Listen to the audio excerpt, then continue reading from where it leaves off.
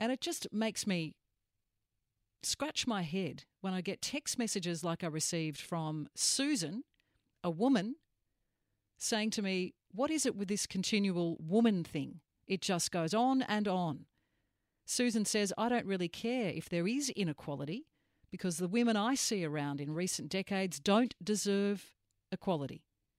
Most times, Susan reckons all women do is bugger things up.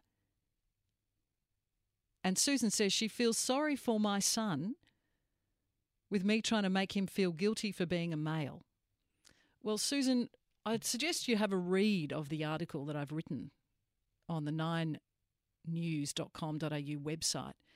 And I'm not trying to make my son feel guilty for being a male. I'm trying to encourage my son to strive for his sisters and for the women in his life to be on an equal footing as him, because we will all be the better for equality. I'm not trying to drag blokes down. I'm trying to encourage blokes to see women rise. And what's wrong with that? What's wrong with that? I just find that extraordinary, that by celebrating the achievements of women and hoping that women do achieve more is considered an attack on men. It ain't. And it's International Women's Day today when we celebrate how far we've come and look at how far we do need to go, because there is a gender pay gap in this country.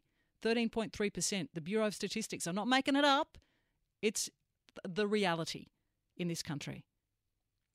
So, Susan, I don't know why you think that women deserve to be in a lesser position than men, and I'm sorry for your own circumstance. I don't know why that reason is, but I don't agree with you.